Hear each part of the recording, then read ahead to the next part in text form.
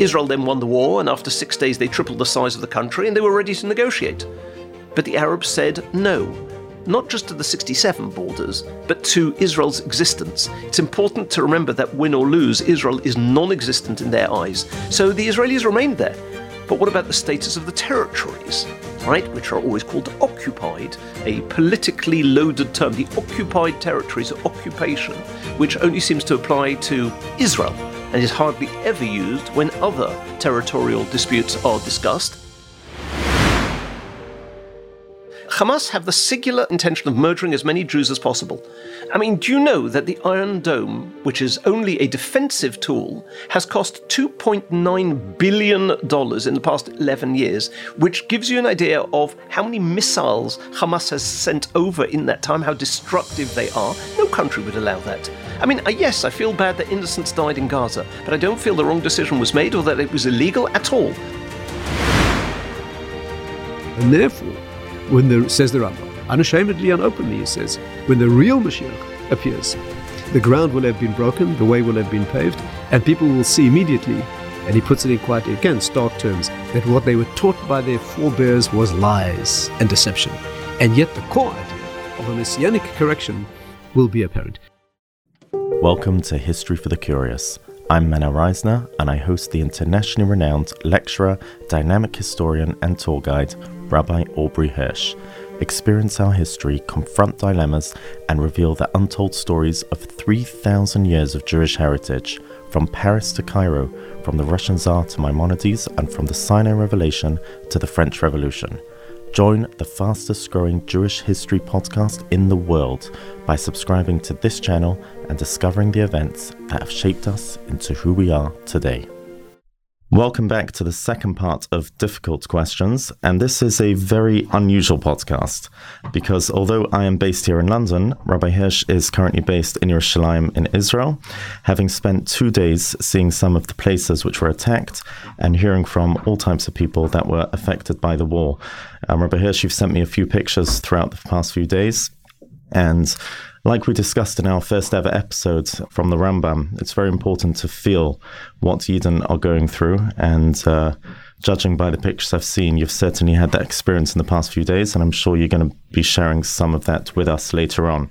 But can we just start with the question that we left off with last time? And that was, why did Israel go to war in 1967?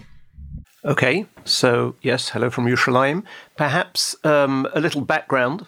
People assume that between 48 and 73, there were 4 wars between Israel and the surrounding Arab countries, and that although the Arab countries didn't have any diplomatic relationships with Israel, it was pretty much like today with, Lebanon or Iraq, the occasional exchange of fire, no big deal, and the rest of the time was peaceful, which is a major misunderstanding. There was not a 3-month period in all those 25 years that Jews weren't being killed.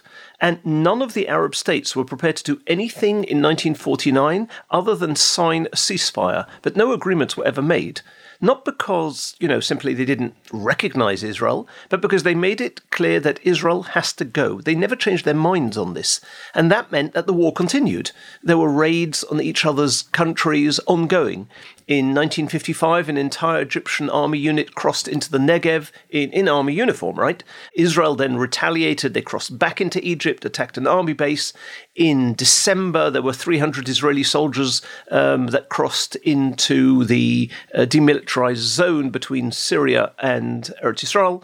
And the borders were completely unfeasible because it's literally where the soldiers got to in 1949. And sometimes you had houses on one side and the farm on the other side.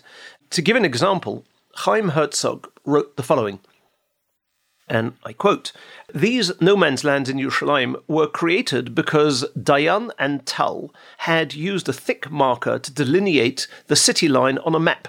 The line was 2 or 3 millimeters wide on the map, which translated to 40 or 60 meters on the ground. And their line covered houses, whole streets, indiscriminately.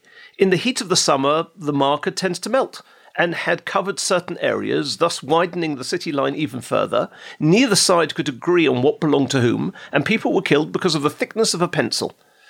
So the Arabs always looked for justice or revenge, and in May 67, everything escalated over 4 weeks.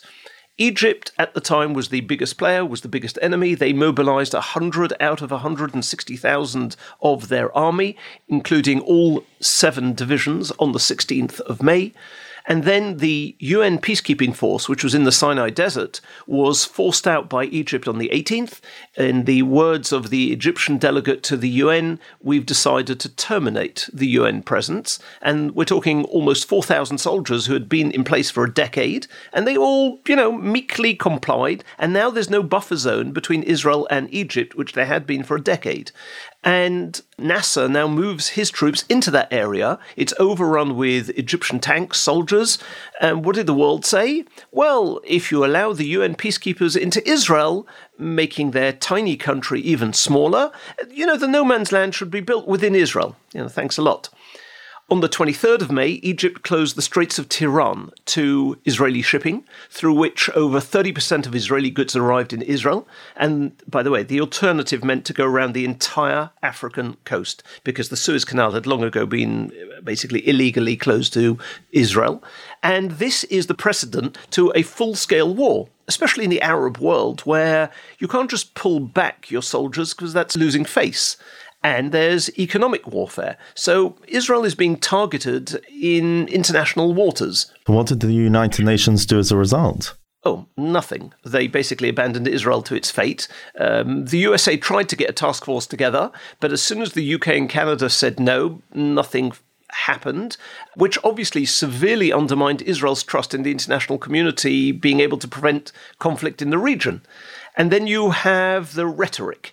In a speech delivered on the 26th of May, the president of Egypt declared, "The blockade of Sharm el-Sheikh means our waging an all-out war against Israel. This is going to be a total war. Our fundamental aim is the annihilation of Israel." And when that happened, so the Russian delegate to the Security Council said it sees no adequate grounds for any haste in convening a Security Council and the dramatization of the situation. And the French delegates expressed doubts as to the usefulness of holding an urgent meeting. Interestingly, the UK felt differently. And they said that the most urgent and dangerous issue of all, the question of the right of passage for shipping of all nationalities through the Straits of Tiran, should be addressed. And it is also speculated that Egypt intended invading Israel on the 27th. So Abba Eban, who's in Washington, he tells the USA, who told the USSR, whose ambassador in Egypt hauled Nasser out of bed at midnight and told him not to launch an attack. Difficult to know if he did or did not. Going back to the rhetoric, Hafez al-Assad, who was then Syria's defense minister, declared, "Our forces are now ready to initiate the act of liberation. I believe that the time has come to enter into a battle of annihilation." The Iraqi prime minister predicted that there will be practically no Jewish survivors. And on June 3rd, Iraq sent its planes to the Jordanian air bases. Then you have Ahmed Shukeri, the PLO's delegate, who said Arabs are prepared to march and liberate the country. What should happen to the Israelis if the Arab attack succeeded? Well, those who survive will remain in Palestine, but it is estimated that none will survive. And joining this call was Saudi Arabia, Tunisia, Morocco, so not from one quarter, from all. And this is absolute genocide. We're not talking about a land grab or return of refugees. And the last time the Arabs engaged in this type of rhetoric, they invaded and they almost wiped Israel out in 1948. And the time before that was Hitler, so it's twice within living memory. And the call-up for Israel itself was financially crippling. You have to remember that the country had only existed for 20 years. Now, Israel also had superior intelligence on the ground, so from May 17th, you have an Egyptian officer in Sinai who is radioing. In fact, he even was radioing on the 4th of June after the war started about the losses that the Egyptian Air Force sustained.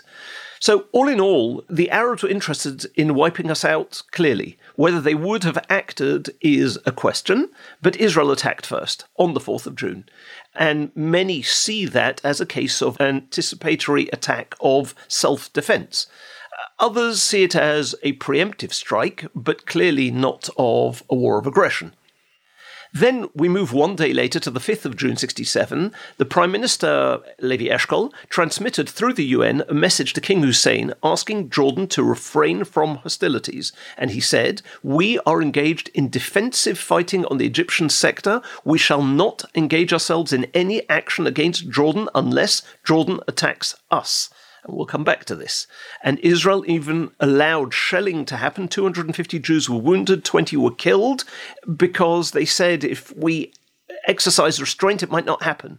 And Hussein later wrote that we were misinformed by Egypt. On the first day, we were attacking Tel Aviv, and at 1 p.m., they crossed the armistice line, and that's why war happened. Israel then won the war, and after 6 days, they tripled the size of the country, and they were ready to negotiate. But the Arabs said no, not just to the 67 borders, but to Israel's existence. It's important to remember that win or lose, Israel is non-existent in their eyes. So the Israelis remained there.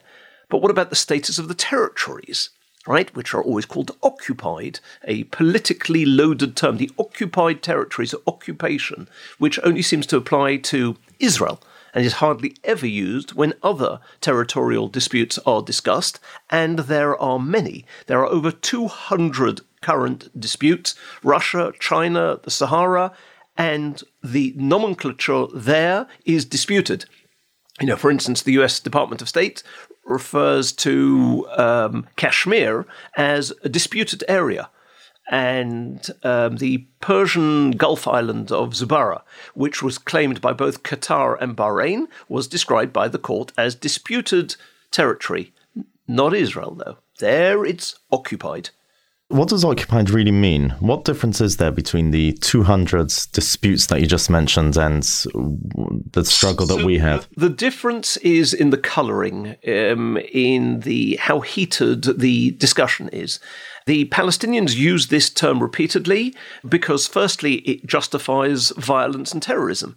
Our land is occupied. Secondly, the Palestinian demand of Israel to end the occupation leaves no room for territorial compromise, which is not the language of the UN Security Council Resolution 242. And thirdly, the language of occupation invokes memories of, Nazi-occupied Europe during the Second World War, and it links those things to Israel. We are the new Nazis. But according to international law, there's a distinction between situations of aggressive conquest and territorial disputes, which arise after a war of self-defense. But these places are always called illegal, and they're called the biggest barrier to peace. Those are John Kerry's words in, I think, 2016. So, illegal settlements, occupied territories. Let's have a look at why that is not the case. Firstly, as we mentioned, Israel asked for peace in 67 and had a door slammed in their face, and they became, therefore, a de facto caretaker with no one to dialogue. Secondly, as we mentioned last week, the West Bank didn't belong to Jordan. We didn't take it from anybody, as explained, and therefore it's ridiculous to call it occupied territory. Thirdly, Jordan, as we just mentioned, fought a preemptive war. They invaded, and therefore it is self-defense. All those three make Israel the custodians of the West Bank. Also, UN Resolution 242, as we mentioned in part 2 of these series, passed in 1967, deliberately does not say that Israel has to withdraw from all territories, despite the Soviet delegate and the Arab states pushing for the word all. The British said it would have been wrong to demand that Israel return to its positions of June 4th because those positions were undesirable and artificial. As we mentioned, it was just where the army stopped. And so did the USA. They were arbitrarily just created after the war. They weren't agreed upon by a single party to the conflict. And anyway, Israel had already withdrawn from 94% of the territories when it gave up the Sinai in 77, 78, the Gaza Strip, portions of the West Bank, besides for which no one mentions, that 242 requires there be peace treaties in place before Israel hands anything back. And therefore, under customary law, under the Hague Convention, Israel is obligated to administer the area until peace was achieved. But there are far more reasons. Another important point to consider. You always hear that Israelis are encroaching on Palestinian land. But the West Bank Palestinians are not ruled by Israel because 90% of them live in Area A and B. What is A and B? Area A is completely under Palestinian civil and administrative control exclusively. It's where the Palestinian Authority has its headquarters in Ramallah, whereas Area B is governed by Palestinian civil control. The security is joint Israeli-Palestinian, but in matters of, transport, infrastructure, tourism, it's all Palestinian. And A and B are about 40% of the West Bank territorially, but they make up 90% of the West Bank's Palestinian population. And by the way, Israeli Jews are not allowed into Area A by law. And then you have Area C, which covers about 60% of Judea and Samaria. And we hear of the illegal Jewish settlements. It's on a tiny piece of land which is approximately 1 to 2% of the West Bank, and mostly near the green line of Israel proper. So that's a factor. Another important fact. Since 2005, with one exception, Eviatar, there have been no new legal settlements anywhere in the West Bank, nor even an expansion over the borders in size of existing settlements. For instance, Efrat has not grown larger. The only growth has been internal, meaning more apartments. There are an extra 16 kids living in Efrat, and that is the biggest barrier to peace. But of course, they're not being anti-Semitic. And then, possibly the most important major hidden fact, hidden, in the back of a cupboard, and I doubt many, if any of our listeners know this, illegal Palestinian settlements, and I mean in Area C. Thousands of illegal Palestinian constructions, village clusters, agricultural tracts, they crisscross Area C, and almost all of them violate the 1993 and 95 Oslo Accords, which specify that Area C is under full Israeli administrative control and no one else is allowed to authorize building there. And, according to Israeli watchdogs, illegal Palestinian settlements and infrastructure exists in 250 areas, and they are supported by more than 600 kilometers of illegally constructed access roads. And it's done in broad daylight, and it's announced often in the press. And the funding, which is hundreds of millions of euros annually, comes from the EU, all illegal. There's one of the European Union Area C development programs is 300 million euro annual, and it's budgeted to reach 1.5 billion within a few years. And then you have the Germany, France, Spain in 2012. They gave a grant of 1.2 million euro to establish kindergartens for unrecognized villagers. In other words, villagers built illegally. They're creating a de facto Palestinian state on the ground. Anyone out there ever heard of these things? And critically, most of these new Palestinian settlements are not sort of the natural spread of existing towns spreading further outwards. They are strategically scattered to effectively carve up Area C and sometimes surround Jewish villages. So you're saying that there's many Palestinians building things illegally in Israeli land. Why are the Israelis letting them get away with it? Why don't they just stop them or destroy them? Because you have to go to court. And that can take years to decide. And meanwhile, they're still building. There is no specific time. Each case is different. Some cases were opened 15 years ago. And even if the court agrees, if Israel then takes, enforcement actions, bulldozers, there are international headlines. There are EU accusations of war crimes. There are threats of sanctions. There's close-up photos of weeping people. Being legally right does very little to mitigate the damage. And the EU and the NGOs and the illegal settlers, they all know this very well.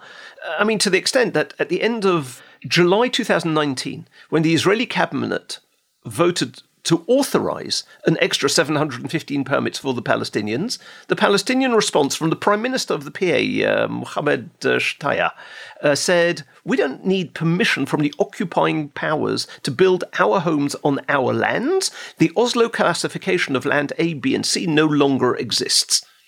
So put that in your pipe and smoke it. And you often hear how the occupation of the territories is against the Geneva Convention, to which Israel is a signatory. Except that's garbage, because the Fourth Geneva Protocol refers to the forcible transfer of civilians onto occupied territories and was drafted post the Holocaust in 1949 specifically to prevent the creation of ghettos and such like by occupying powers. It was drafted basically to help the Jews. It doesn't refer to civilians voluntarily moving into a settlement. And they are being twisted, these protocols, beyond anything they were ever made for, all to make Israel's actions illegal. Basically, in sum, these are, at worst, disputed territories, which both sides are building on, for civilians, but you never hear any of that internationally. And then you ask, are the world bodies biased? Now, it's true. There are outposts which, even under Israeli law, have been declared illegal. Caravans here and there, pop up places, and they exist, and they get lots of press, but they're not part of the final settlement agreements, just like, Yamit in the Sinai in 77.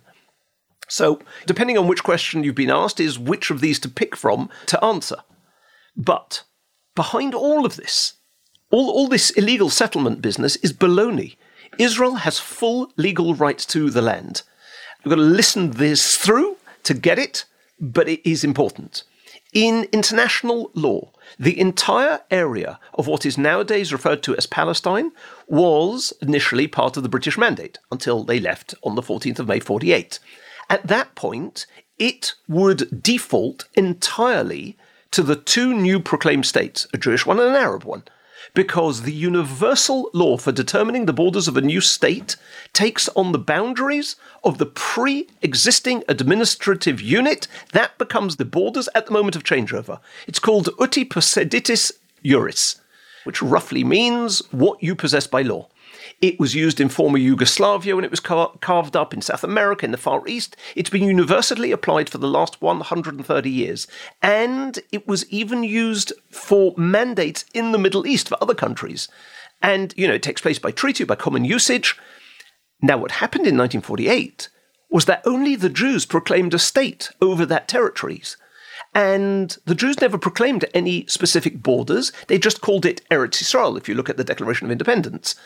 And since the Arabs didn't proclaim any state in that territory, preferring to reject the UN resolution and go to war, and they never lay claim to any part of the territory, as a result, since Israel was the only state to emerge, it occupies by international law all of the territory that has just been vacated. It sounds mad, it's international law.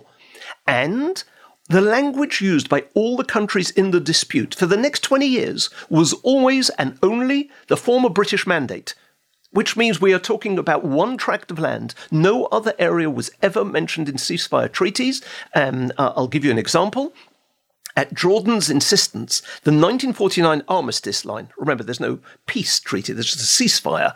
The Israeli-Jordanian, which was the boundary until 67, it wasn't a recognized border. It was just a line separating where my soldiers can stand and your soldiers can stand. And the armistice agreement specifically stated provisions of this agreement being dictated exclusively by military considerations. That was the only reason, and therefore they did not have a country there. But what about Jordan being there until 67, all the way from 48? Well, Jordan just seized the area. It was never allocated to them. No one recognized it internationally, as we mentioned last week, and they only did so 2 years later. It had no relevance. So could you tell us a bit more about the UN partition plan in 1947, I believe November? So it's interesting. This legal ruling that I just mentioned would actually, in a way, override it for one very simple reason. UN resolutions that are passed in the General Assembly do not have any force of law, only if they are passed in the Security Council, and even then, not always. So it was a consideration. It was a plan. It was an idea, but nobody is legally bound by it.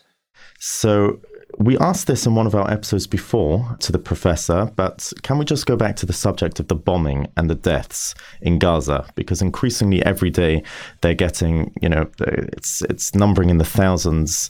And of course we can't The health ministry in Gaza is run by Hamas, so obviously these figures aren't 100% accurate. But people are asking that it seems to be totally proportionate. However atrocious the massacre was, the Israeli response has been incredibly extensive, and people are saying that the siege was illegal, denying water and food to civilians.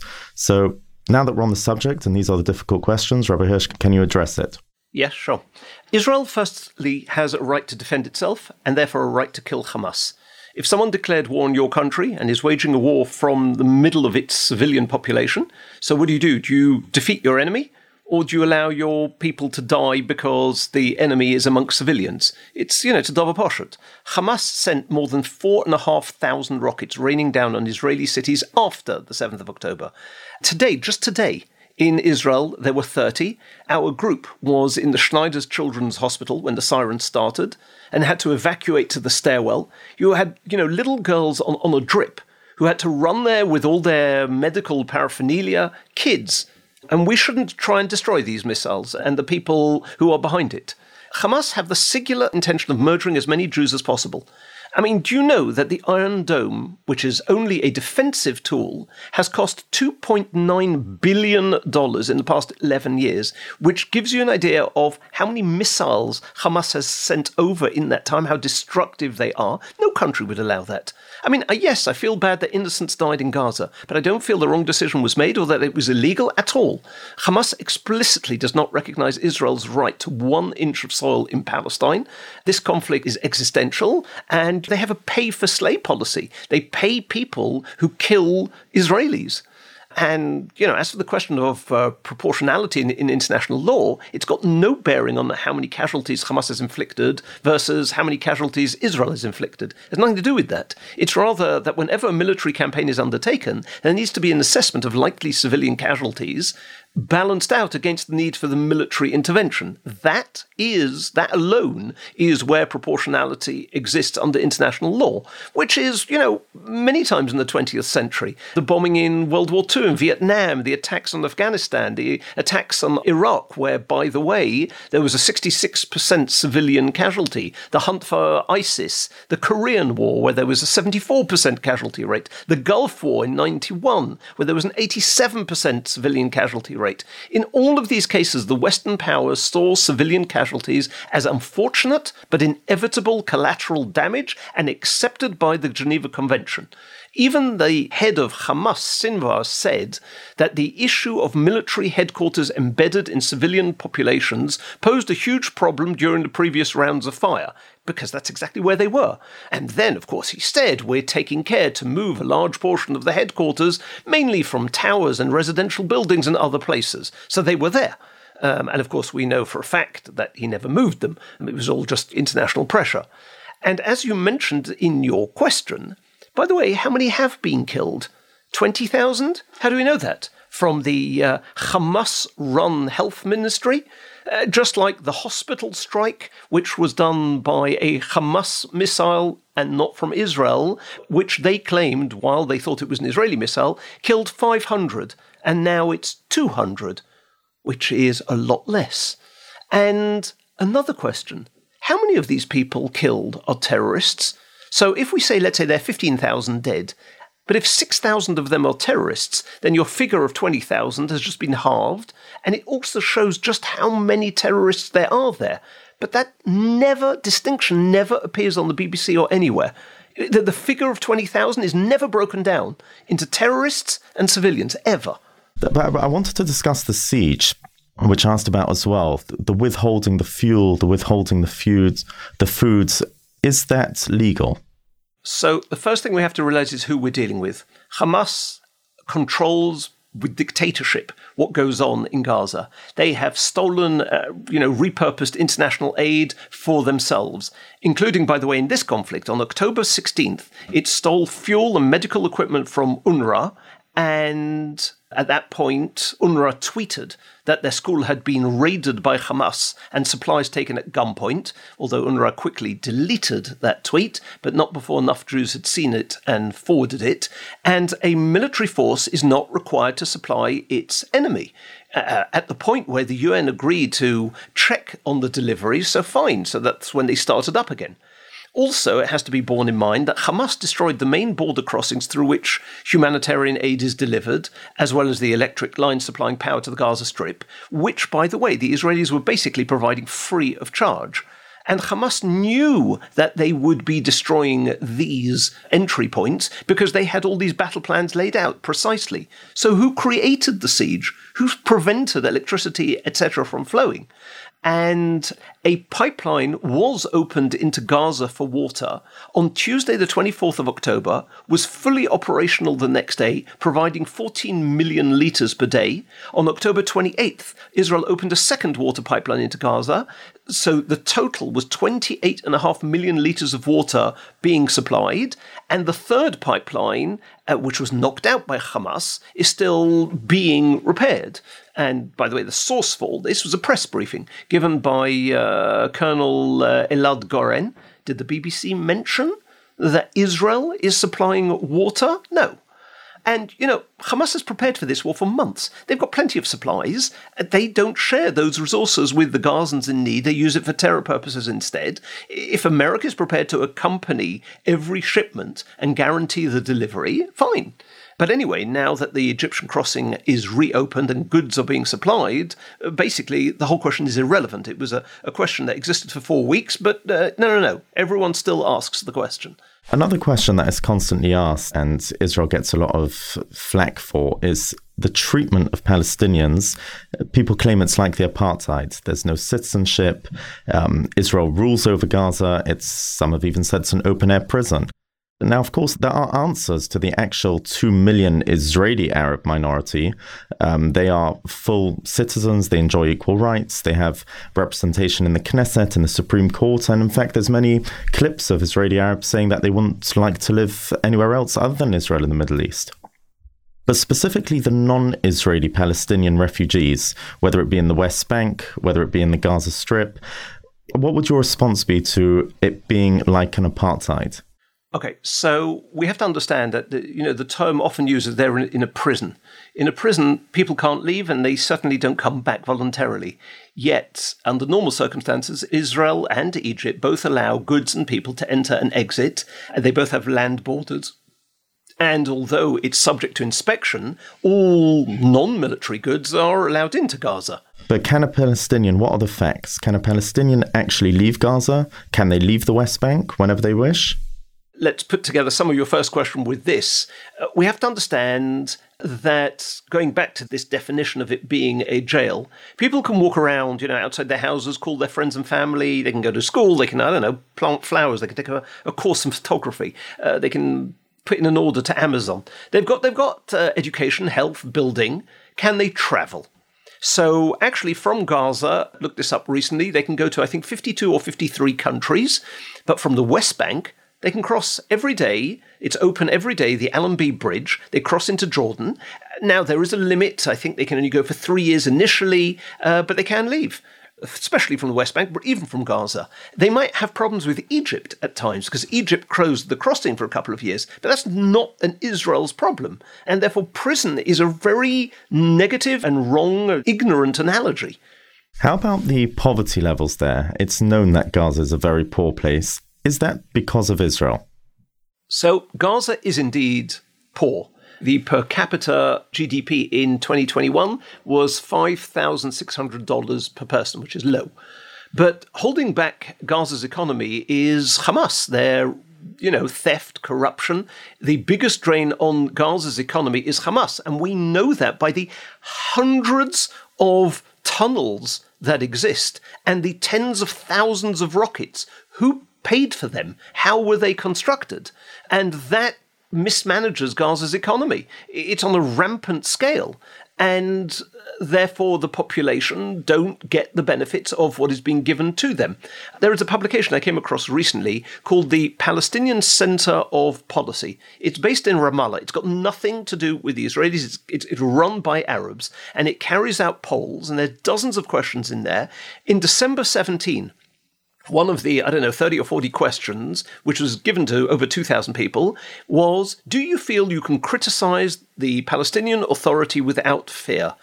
And 59% said, no, we can't criticize them without fear. And 38% said yes.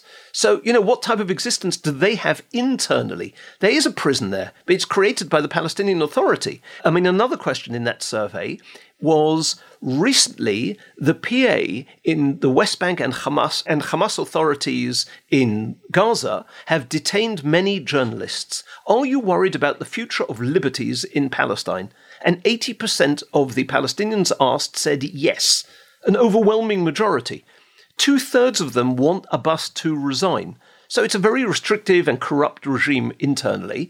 And bottom line, there is only one apartheid state in the region, and that's Gaza, which refuses, first of all, to allow Jews any rights or Israel the ability to exist from the river to the sea. Their charter is geared towards the annihilation of the Jewish people. And internally, there's no pluralism, no personal liberty, whereas Israel has made peace with 6 Arab countries, shown its ability, its willingness. Which enemy has Hamas ever made peace with? Now, it's true that, perhaps on, the far right in Israel, there is rhetoric and language which talks in similar fashion. But that talk, and 90% of the democratically elected political body, and 90% of the country does not talk that way. And therefore, there is a reason that, as you mentioned earlier, 2/3 of Arab Israelis want to continue being in Israel and living there. So, before we go into the facts, we've got to think about what type of accusations are being made against Israel, how extreme they are, and what they actually mean in English. And we also have to realize that no one wants the Palestinians. Jordan. In 1970, the PLO almost caused a civil war there. 20,000 Palestinians were killed. Lebanon then threw out the Palestinians in the 1980s. They don't appear to be all that peaceful within their own. So, and really, until there's a change of culture which allows coexistence, there can't be peace. And when we therefore look at a speech that Abbas gave to the EU in 2016, for which, by the way, he got a standing ovation and no criticism from any of the EU delegates listening, he said, the rabbis have just told the Jews in Israel to poison the wells of the Arabs. In other words, that they have issued a call for mass murder. This is what he's telling the EU. Right? And then he added that terrorism worldwide will be eradicated if Israel withdraws from the West Bank and East Jerusalem. It's the Jews who caused all bloodshed and conflict. Now that is incitement, but he gets a standing ovation. And by the way, he's a Holocaust denier. His doctoral dissertation is on the subject of the Holocaust. He wrote it in Moscow in 1982, and he published a book based on his dissertation. It's written in Arabic, and although it's now online, and that website contains 17 other books, his is the only one that has not been translated out of Arabic because of what it says. And the illustration on the inside cover of the book shows 2 soldiers wearing helmets, one bearing the Nazi swastika and the other the Star of David. And these pictures leave basically no room for doubt that the message is that the Israeli soldier is the continuation of the Nazi soldier, and Nazi ideology became the same as Zionism. And by the way, this illustration is not found on the internet version of the book either. So, Israel can't be expected to acquiesce to what's going on in their own backyard. We will come back still to the options that they have going forward.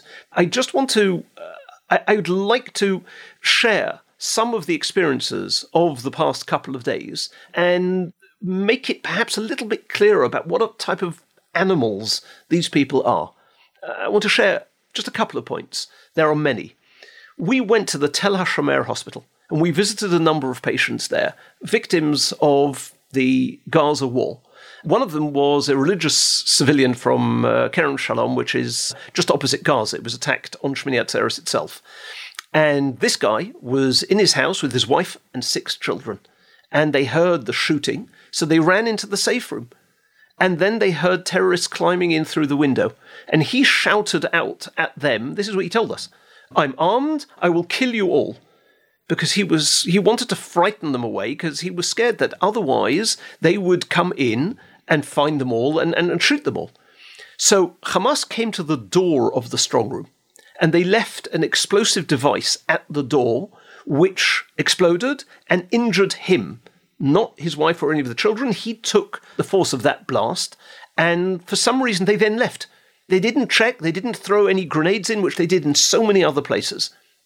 But he was injured, and he is lying there bleeding out. He lost his right arm from the elbow forwards, and in fact, he was bleeding so badly that when the helicopters finally landed there, they debated whether there was a point in even taking him to the hospital, because will he survive just the trip to the hospital? You know, when we saw him, he's walking, he's talking, and full of his conversation is full of emunah, Baruch Hashem, unbelievable.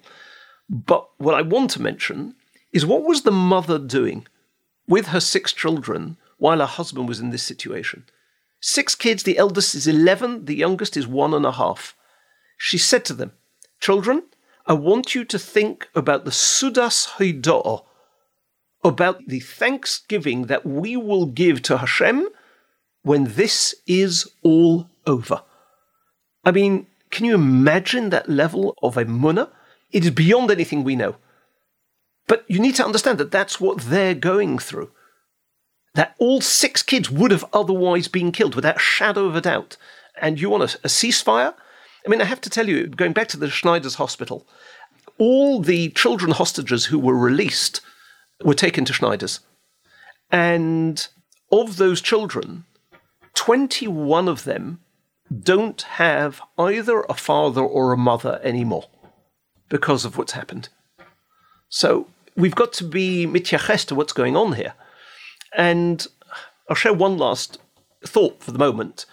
On Tuesday evening, so 2 nights ago, we put on a sort of a dinner for teenage kids, refugees from Sderot, who are now living in Yerushalayim. And a few of the kids shared their own stories. One of them was 13 years old. And she said that when they heard the sirens on Shabbos, on the 7th of October, she comes from a Shomer Shabbos family, so they didn't take the phones with them because it's regular. It's regular to go into the safe room. Can you imagine? It's regular to spend Shabbos in fear in a safe room. That's regular. And who starts the missiles each time? Who? Another kid spoke of the fact that at one stage there was knocking on the door, and everyone in the apartment who had a gun in their hand opened it that way, with the guns facing outwards, because they didn't know who was behind that door. And when they got into the car afterwards, they drove to Beersheba. They never stopped at any junction, because the terrorists were shooting at junction points. And she was talking as if it's, normal. I mean, there is deep trauma there, which will unfortunately emerge. But this is what they are going through. Wow. Rabbi Hirsch, thank you for that. It's a whole different podcast when it's recorded from the scene and having at least 5, this is the 6th episode on it. I mean, just a thought I had before when, I know you yourself have interviewed many Holocaust survivors. You've been to Poland, to Auschwitz, probably over 150 times. But visiting a modern-day Auschwitz, which is practically what you've done in the past couple of days, perhaps not in the same scale, but certainly with the same intent and barbarism, killing as many Jews as possible. And this is in 2023, which is chilling. It's impossible to believe until you've seen it. And there's already denial going on. So thank you, Rabbi Hirsch. That was very powerful and certainly very chilling. And I know you're very short on time and you have a flight in a couple of hours. So I wish you a safe trip back, and we'll record the rest of the podcast when you're back here in London. And of course, I wanted to give a huge shout out and thank you to Rabbi Kaufman from Yerushalayim, who enabled this recording from overseas to happen. Reb Zevi has a studio called Cedar Media Studios, and it's a high-end creative agency that deals with marketing and podcast production, and Reb Zevi is a fantastic guy. He did ask us to mention a charity that he's very involved in called the Israel Select Charity Fund, which has already given, I believe, 2,700 pairs of tefillin for soldiers who have requested them. There's been a major religious uprising in Israel since October 7th, and it's an unbelievable cause. I mean, the soldiers are realizing now that the existence of Israel and the survival is due to miracles. And we've seen many who are taking on extra things for their spirituality. And there's been another 2,000 requests for pairs of tefillin. And we will put the link in the description below where you can give your charity money to them in order to enable that to happen, as well as Zevi's contact details for any marketing or studio work that you need in Yerushalayim. Rabbi Hirsch, safe trip, and we'll see you soon. Rabbi Hirsch, Shalom Aleichem, and welcome back to London. It's a bit weird. You're back in the studio. We had only spoken a few hours ago on Zoom. And hope you had a safe trip. Well, I have to tell you, we finished recording last night at 5 minutes to midnight. Got into my car, drove straight to the airport, and back here now, Baruch Hashem. True commitment. So to continue the line of questioning where we left off, why doesn't Israel just end the occupation?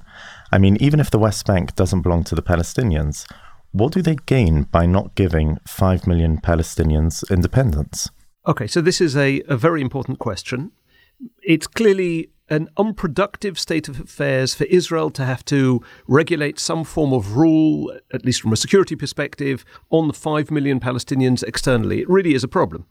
But let's think about why would Israel do it and analyze the options they have, and perhaps start with the word apartheid, which means extreme discrimination within a country, such as segregated seating, but really reaching across all areas, education, housing, freedom of expression, etc.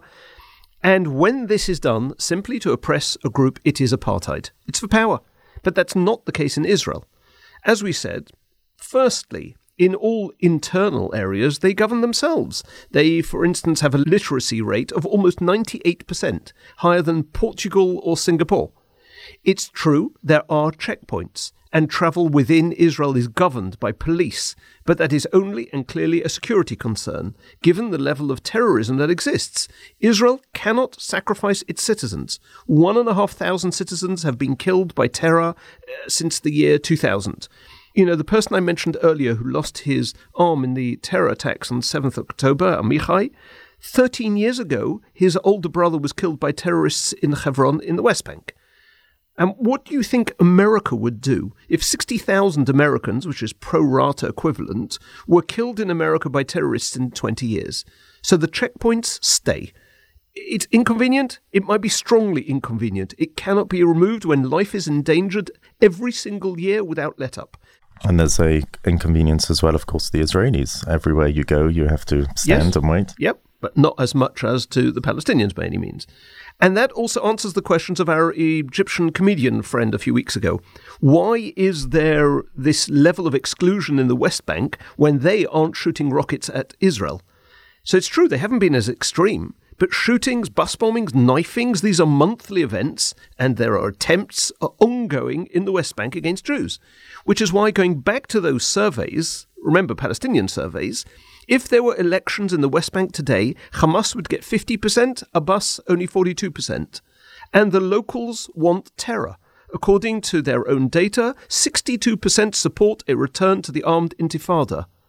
82% believe that Hamas's decision to launch the October the 7th offensive was correct. This is in the West Bank. 94% in the West Bank believe that Israel has committed war crimes since 7th of October, but only 5% believe that Hamas have. And this data is from the 13th of December.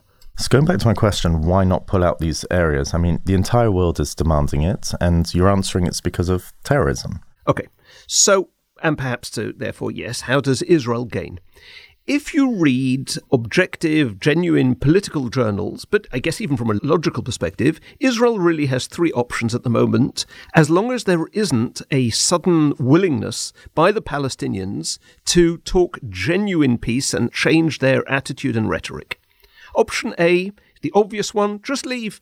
Create the two-state solution. Withdraw to basically almost pre-67 armistice lines in the West Bank, build up the separation barrier, and leave the Palestinians to complete self-rule in the West Bank and Gaza, a new country called, the Republic of Palestine. This option is demanded, right, by most non-Israelis around the world who are not knowledgeable about the real conflict. Because who ends up running Gaza and the West Bank? Dictator, or dictators, where neither has allowed elections in the past 18 years. And given all we know today, and based on the past 25 years, internally, the Palestinian Authority will not be able to quell rival groups such as Hamas. And now that there would be a lack of common enemy in their midst, in other words, Israel, it'll lead to infighting and bloodshed amongst themselves, and either Hamas or an extremist group will acquire control of the West Bank, or at best, the West Bank would be controlled by the PA as today, and Gaza would be ruled by Hamas. And therefore Palestine would essentially be two states, incapable of coordination amongst themselves, and, as the historian Benny Morris explains, in 1948, the Palestinian Arabs had no centralized organizations, no ability to establish their own mature institutions, and therefore no vision or almost any interest of how to build their country. And since Hamas and the PA hate each other, let's be honest, it's never going to go anywhere. And of course, the most obvious and problematic issue for Israel is that Hamas remains committed to eliminating Israel altogether, and therefore the violence will continue. It hasn't stopped in 20 years. There have been over 25,000 missile attacks. I mean, I think the most obvious issue with the Palestinians having a state is that as a country, they'll be able to buy tanks, they'll be able to attack helicopters to use against Israel. They'll have a military. Right. Imagine if 7th of October had Chas v'Shalom existed with a full army attacking Israel. And in addition to that, externally, Arab countries in the Middle East will vie for influence, control, and that adds to the instability. And Israel will now be a tiny sliver of land. It's as little as 9 miles wide in some places between the West Bank and the Mediterranean, and that leaves it very vulnerable. Beyond which, perhaps you can call them, relatively speaking, smaller issues, Israel isn't going to withdraw from Jerusalem. The Palestinian refugees' rights of return to an Israel which is now 30% smaller is definitely not going to happen. So the Palestinian demands aren't being satisfied. You will have achieved nothing and lead to far bigger nightmare scenarios for Israel. Shortly after that, Israel would basically cease to exist, and the UN isn't going to help. You could say, but maybe there should be a UN peacekeeping force in place between Hamas and Israel. That's not going to let a single Jew sleep at night, not when the Hamas charter openly calls for the destruction of the entirety of Israel, and when it now has tanks, and not when the UN has an automatic 2/3 pro-Palestinian majority out of the 193 countries. No one in Israel is going to risk that. The two-state solution being carried out by Israel unilaterally is only one thing: mass suicide, chas v'shalom. I saw in Sderot CCTV footage of parents being killed in front of their children. The father was killed. You see a little girl run away, very little girl, and her mother gets into another car and they go round the corner and the mother is killed there. The two children somehow survive hidden under a blanket. Hamas is hunting down Jews. You're going to let them have a country next door yours? I was told a few days ago when I was on the Rabbanut army base, where all the victims have been taken for identification, that of the 24 Rabbonim working there 2 months ago, 14 have dropped out because of the trauma of what they have to do. And the idiocy of the pro-Palestinian voice that claims that the reason they're like this is just because they've been oppressed. I mean, the 7th of October clearly showed the world that wasn't the case. It's like saying that the Nazis were oppressed. There's a certain type of atrocity that you carry out that shows who you are in essence. The real identity. Okay, so that's option A. Option B. Create one single binational state of both the Palestinian Arabs and the Jews. And, this is an approach which is often spoken about on the left fringe. Well, what happens next? The Arabs still haven't committed to either peace or accepting the Jews as equals. And initially, there'll probably be as many Muslims as Jews, 7 million of each, but there are 460 million Arabs in the world and 14 million Jews. So within, a year, remembering that Israel is a far more desirable place to live than many Arab countries, there's going to be a Muslim-Arab majority. And, of course, if the right of refugee return is made, then that majority would probably happen within a couple of months, which leaves the Jews at the mercy of those who've historically started, 4, 7 wars with them, unapologetically so, and who've shown no tolerance of Jews. Most Palestinians and Arab Muslims do not want to share a country with Jews. And in every majority Muslim country around the world, there are very few remaining Jews. And these Arabs are heavily anti-Western too. Everybody is pretending that's not so because they don't want to annoy, Qatar and Iran too much. Oh, and who's going to get Israel's nuclear capabilities? And generally, none of the Middle Eastern countries have a good track record with minorities and with, quote-unquote others, which is why the average Israeli Arab is happy to live in Israel. It's the best country in the Middle East when it comes to religious freedom, to economic and social opportunity, to democracy. So basically, Israel would be giving up its entire existence, the only Jewish state in the world, its historic identity, its security. It's, in a way, way worse than Solution A, because Israel would have been given up its rights to independence. There's no way back from that. Exactly. Now, let me add something to both of these solutions. Let me share a little bit more data. 70% of Palestinians oppose a two-state solution. They're only 27% in favour. 76%, as opposed to 21%, oppose a one-state solution in which the two sides enjoy equal rights. They don't want it. So those out there suggesting this either know literally nothing or simply they want the Jews exterminated. Option C is now the only one, which is maintaining the status quo until the region stabilizes and a viable peace partner emerges who really wants a two-state solution. Now, it's the least popular in the short term and in the public media and for foreign politicians, because nothing changes in the now. But it's the only realistic option for Israelis. Israelis will have to deal with terror attacks ongoing. But there's no threat to its very existence because it responds to the attacks, and the majority of citizens are safe, but obviously at a cost, as we see currently.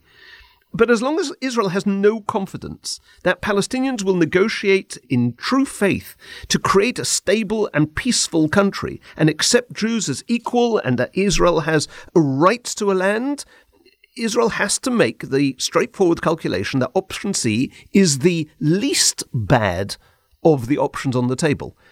The Palestinians need to give up this idea of the river to the sea. They've got to be committed to cracking down on terror. They've got to be really willing to have peace. It's not likely, though, is it?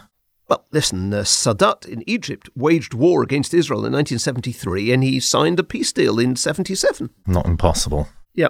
I mean, option D may be to force 5 million Arabs out of Gaza and the West Bank, especially those who have been refugees for generations and are not interested in moving beyond that. But I note you didn't give an option D. That was spoken about in 1967, but not today. It couldn't happen. The world wouldn't allow it, and, therefore it's unlikely to happen until Mashiach. And as things stand, the narrative is very reminiscent, biblically, of Lavan and Yaakov. Yaakov, in Parshas Vayetze, has been working for Lavan for 20 years. Lavan has ripped him off dozens of times, especially by having him work for 7 years and giving him the wrong wife. That's 7 years of his life he's taken from him. And at the end of the Sedra, Yaakov leaves, and Lavan comes after him and demands to search Yaakov's belongings for what he's taken from Lavan. And Yaakov says, yeah, no problem. Do a full search. See if one thing here belongs to you. Because after 20 years in his household, Yaakov is so honest that he knows that he's taken nothing. And indeed, Lavan finds nothing. And Yaakov finally sort of loses it. He gets angry and he says, you've ripped me off for 20 years. They're Esrim Shona, just like Israel at the UN. And I've never given you cause for it at all. Do you know what Lavan's reaction is? He says to Yaakov, you think nothing here is mine? Habonis benoisai, v'habonim bonai, v'chol ashata re'eh lihu. Everything here is mine. It's all mine. That's the Palestinian narrative. And he's called Lavan. He's white. He's as pure as the driven snow. He's unfazed by the fact that it's all based on distortion, and the UN doesn't care. Now, I will say, going back to last week and the 48 war, did Israel want the local Arabs out at the time? Yes. And after the first armistice, there was no question of letting them back in. And this caused, on occasion, excesses of violence by Israel? Possibly. But within the fog of war, and we need to be honest, we need to have a perspective, and we need to know the numbers that were involved. And that's why the word massacres is completely incorrect. We reject that word. And therefore, answering an overall question for the last 75 years, has Israel got it right all the time? Obviously not. You can't have a 100% record, but 85% to 90% of difficult decisions? Absolutely. And finally, perhaps, regarding empathy across the world, there's an organization called Stop Anti-Semitism, which examined 194 medical schools and associations in the United States. 100 of them posted positive responses to the conflict in Ukraine. only 15 of them posted, out of these 194, statements positively regarding Israel. And these are officially humanitarian organizations. To give you an example, one wrote about the Ukraine, I quote, "The shock of violence perpetuated against innocent, peaceful individuals has been harrowing to witness. We honor their bravery in the face of such suffering and the spiritual strength they are demonstrating by protecting their populace." But this organization appears to have nothing to say about the shock of violence perpetuated against innocent and peaceful Israelis, nor is there praise to the Israeli people for their bravery or the spiritual strength they demonstrate by protecting their populace. And to many that might be troubling, but to a Jew and perhaps to a Jewish historian, it is unfortunately unsurprising. Rabbi Hirsch, that brings our Yishmael versus Yisrael series to an end. For the die-hard history buffs, we'll be back next week to our regular schedule. We covered this war in detail due to, obviously, the importance of having a factually correct historical perspective on this, and the fact that our most listened to series yet proves the importance. And I want to thank you personally and on behalf of our listeners for all the information and the research you've done and the perspective you've given us.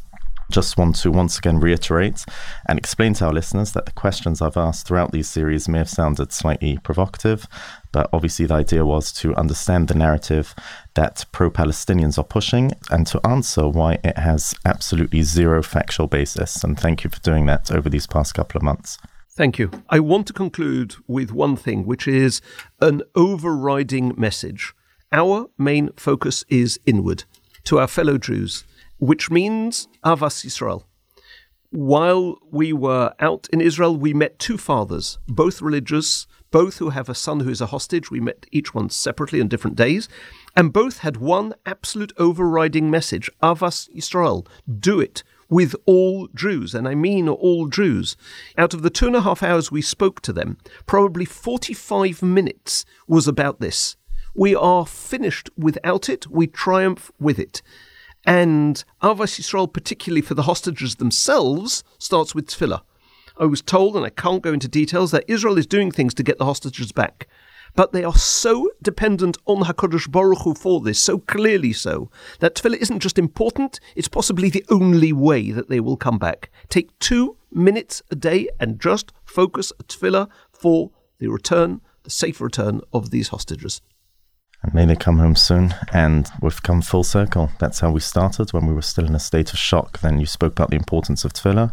And now, although the state of shock possibly has lessened somewhat, still tefillahs are as needed as they ever were. So thank you again, Rabbi Hirsch. We're going to be turning to Rabbi Tatz now. We recorded the session with him just a couple of days ago to hear a perspective on the spiritual future in Eretz Yisrael. And now we're going to go over to Rabbi Tatz. Rabbi Tatz, thank you very much again for taking out your valuable time to join us. It's always a pleasure to have you on here and to hear your wisdom. We've spoken for the past few weeks, couple of months really, about the major war that's ongoing. And I'd like to ask you, Rabbi Tatz, how do we understand the massive enemies we have? We Jews throughout the centuries, there's been so much blood spilled as a result of the other worldly religions, namely Christianity and specifically now Islam. We're facing now extreme anti-Semitism around the world. So if you could speak about that, and also specifically, is there any benefit of Christianity and Islam being monotheistic, exactly like we are? Or, do we just look at the amount of death that has happened throughout the centuries and they're just our old enemies? Yes, thank you, Rabbi Reisner, for this opportunity. And that, of course, is the correct question here, to look back or broaden the scope to a cosmic canvas, if you like, see the brushstrokes painted on that larger canvas. And in fact, your question about Christianity and Islam is addressed by none other than the Rambam, Maimonides himself. And he says something fascinating. He asks the question, why is it that we have these enormous populations of a nemesis of the Jewish people on two fronts, namely Christianity and Islam? And he says something stark and striking. He says that indeed these are the monotheistic religions derived from us, and the purpose, he says, amazingly, is to prepare the way for a messianic era. The way he puts it is that we are the ones bringing a messianic message to the world, but how difficult would it be for the world to accept a transition, an inversion, if you like, a total inversion, into a perfect world with no enmity, no wars, people helping each other, a radical revision of human consciousness and human competitiveness into a world of harmony and idyllic peace.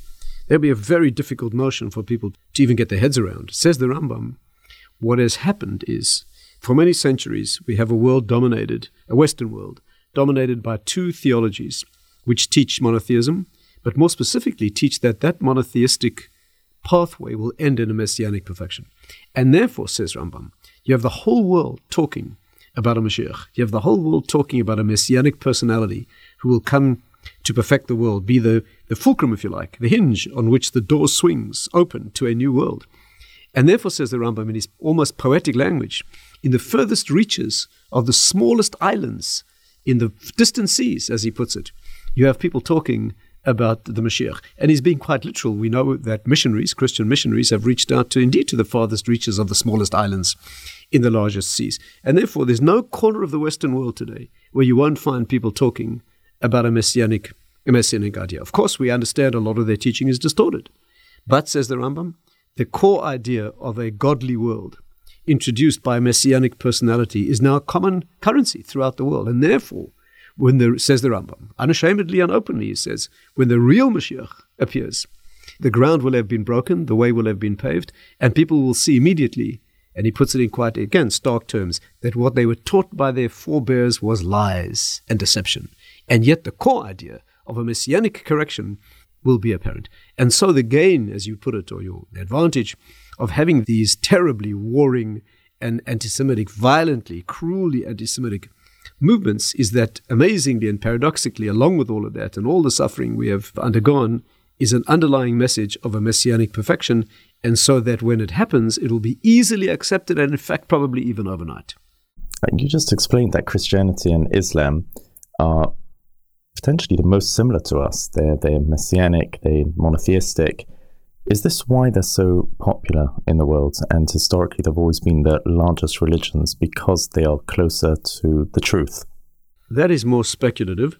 I mean, we certainly know, and they certainly acknowledge openly that they're based on us, right? As you know, the names in the Quran, Dawood, which is David, Musa, which is Moshe, Yunus, which is Yonah, we certainly know that they're openly based on our scripture. They certainly go back to our founding principles of our history. Christianity is quite explicitly based on what they call the Old Testament, of course, and therefore all three of our Western religions agree that there was a Sinai revelation, and we all take that as our starting point. Yes, they add or distort or change or modify later, but in fact, indeed, all three of us go back to the same founding principles. Now, everyone is currently talking about depriving us from our rights to the land. They're talking about from the river to the sea. This is being protested by hundreds of thousands of people worldwide. Can I just ask, what is our genuine claim to the land? This, as you know, is a long discussion, and Rabbi Hirsch, no doubt, has touched on it, and is very, very well qualified to talk about it. But perhaps the most important thing, and in all Torah discussions, we always try to go back to the source. The source, of course, is the Torah itself. Doesn't get better than that. And the very first Rashi in the Torah addresses your question. And Rashi says, why does the Torah, quoting, of course, a Medrash, as he always quoting the sages, why does the Torah begin with the creation of the world? To the uninitiated ear, that sounds like a remarkable question. Of course the Torah should begin with creation. Where else do you begin? But that's not the Jewish view. The Jewish view is that the Torah is a book of instruction, and therefore it should begin with instructions. And that is a whole book later in the book of Exodus. Book of Shmos, the Torah begins with mitzvahs and commandments, whether it's keeping Shabbos and various mitzvahs that the Torah begins to talk about there. Why a whole book dealing with the creation of the world? That's not a question of spiritual instruction explicitly. Rashi answers, in the words of the Medrash, to teach you that the world belongs to God because He made it. You know, in philosophy, there's a discussion about what gives you ownership. And halachically also, interesting discussion. What gives you ownership? And there are various methods of ownership, acquisition, buying, purchase, etc. All agree that the deepest mode of ownership is creation. If you create something yourself, indeed in Jewish law, even if you modify something sufficiently that it's considered new, it becomes yours. But certainly if you create something from nothing at all, it belongs to you. And therefore, since God created the world, it belongs to Him. That's uncontested. And then it goes on to say that He created the world and He gave it to whom He wanted. And Rashi quotes the Chazal, our sages, that say that God created the world, including the land of Israel, and when it suited him, he took it away from those he wanted to, and he gave it to those he wished. Interestingly, our claim is not that we were there first. Not at all. The claim, the Torah history, is that the Canaanites were there. Canaanites nothing to do with the present inhabitants of the Middle East, but the Canaanites who were there originally were incredibly immoral, steeped in immorality and perversion, and God took it, in Rashi's words, God took it away from them and gave it to us. And therefore, our historic claim to the land is based on biblical sources, and the source is, again, not that we were there first, but that it was taken away from the wicked and immoral and given to us. And you probably know, Rabbi Reisner, I don't have to tell you this, that even the totally secular early Zionists used to wave a Tanakh around, no less than Ben-Gurion, in the early phase of the United Nations, waved a Bible in front of them and saying the land is ours because of this. Not that the early Zionists observed Jewish law, but certainly knew that our historical claim goes back 4,000 years. And therefore, there's no question that we are certainly there long before anybody else in current history, but our original claim, of course, is that it was given to us. Rashi seems to be saying that this isn't the reason why Hashem wrote the Sefer Bereshis isn't for us to know it, rather this is a method to teach people who come to claim that the land isn't ours. How is that the most effective method of teaching? Sure, I mean, when we try nowadays and show the Bible in front of the world, I think, well, who cares about something that was written thousands of years ago? Yep. And how is that actually an effective teaching method nowadays? Yes, well, I presume you mean by your question, if we have it in our Bible, it gives our legitimate right to the land. Where does that oblige anyone else? We waive out our document. Right. And the answer goes back to the first question we discussed today. If we're talking about the West, who are the ones who lay claim to the land, right? As you know, crusades were fought over the land and hotly contested, and certainly the Arab world certainly claims it as theirs, as part of what they call the Waqf. The Waqf is the, so to speak, hallowed area that Muhammad himself tread from Gibraltar all the way to the east. And since the land of Israel is part of that, they claim it as part of their honor and dignity in terms of their possession. But if we go back to the first thing we discussed today, and that is that the two monotheistic religions in the triad, namely Christianity and Islam, they both accept our Bible, which means that if we wave that under their noses and say it says right here that the land was given to us, they can't deny that. It says it in the same book that their religions are based on. Now, they can attempt to distort the book, but if they take the book at face value and read the words as it says, there's no question that the father of the Jewish people, Abraham, he became the father of all nations, is certainly the one to whom and to his sons the land was given. And finally, to leave with a religious message, we know that the final message, the real message is, Ein lanu al mi lisha, with no one to rely on but Hashem. And the reason is, you see explicitly we ranged against a whole world, even a war of self-defense we're not entitled to. How insulting and patronizing is it to tell the state of Israel that they have a right to defend themselves? How patronizing. You have a right to defend yourself. I mean, what kind of question is that? If the Cubans started shooting rockets into Florida, the Americans would demolish the place. They wouldn't ask for permission to defend themselves. Can you imagine? No civilians, they'd wipe it out, like Dresden or like Cologne or like Hiroshima, Nagasaki. What are you talking about? And therefore, it is clearly not, of course, we need to fight the political battle. We need to fight the Hasbara battle, which Rabbi Hirsch does so well, the public relations battle. We need to fight the military battle, tragically and unfortunately, but that's not where the redemption will come from. We come back to the point we began with.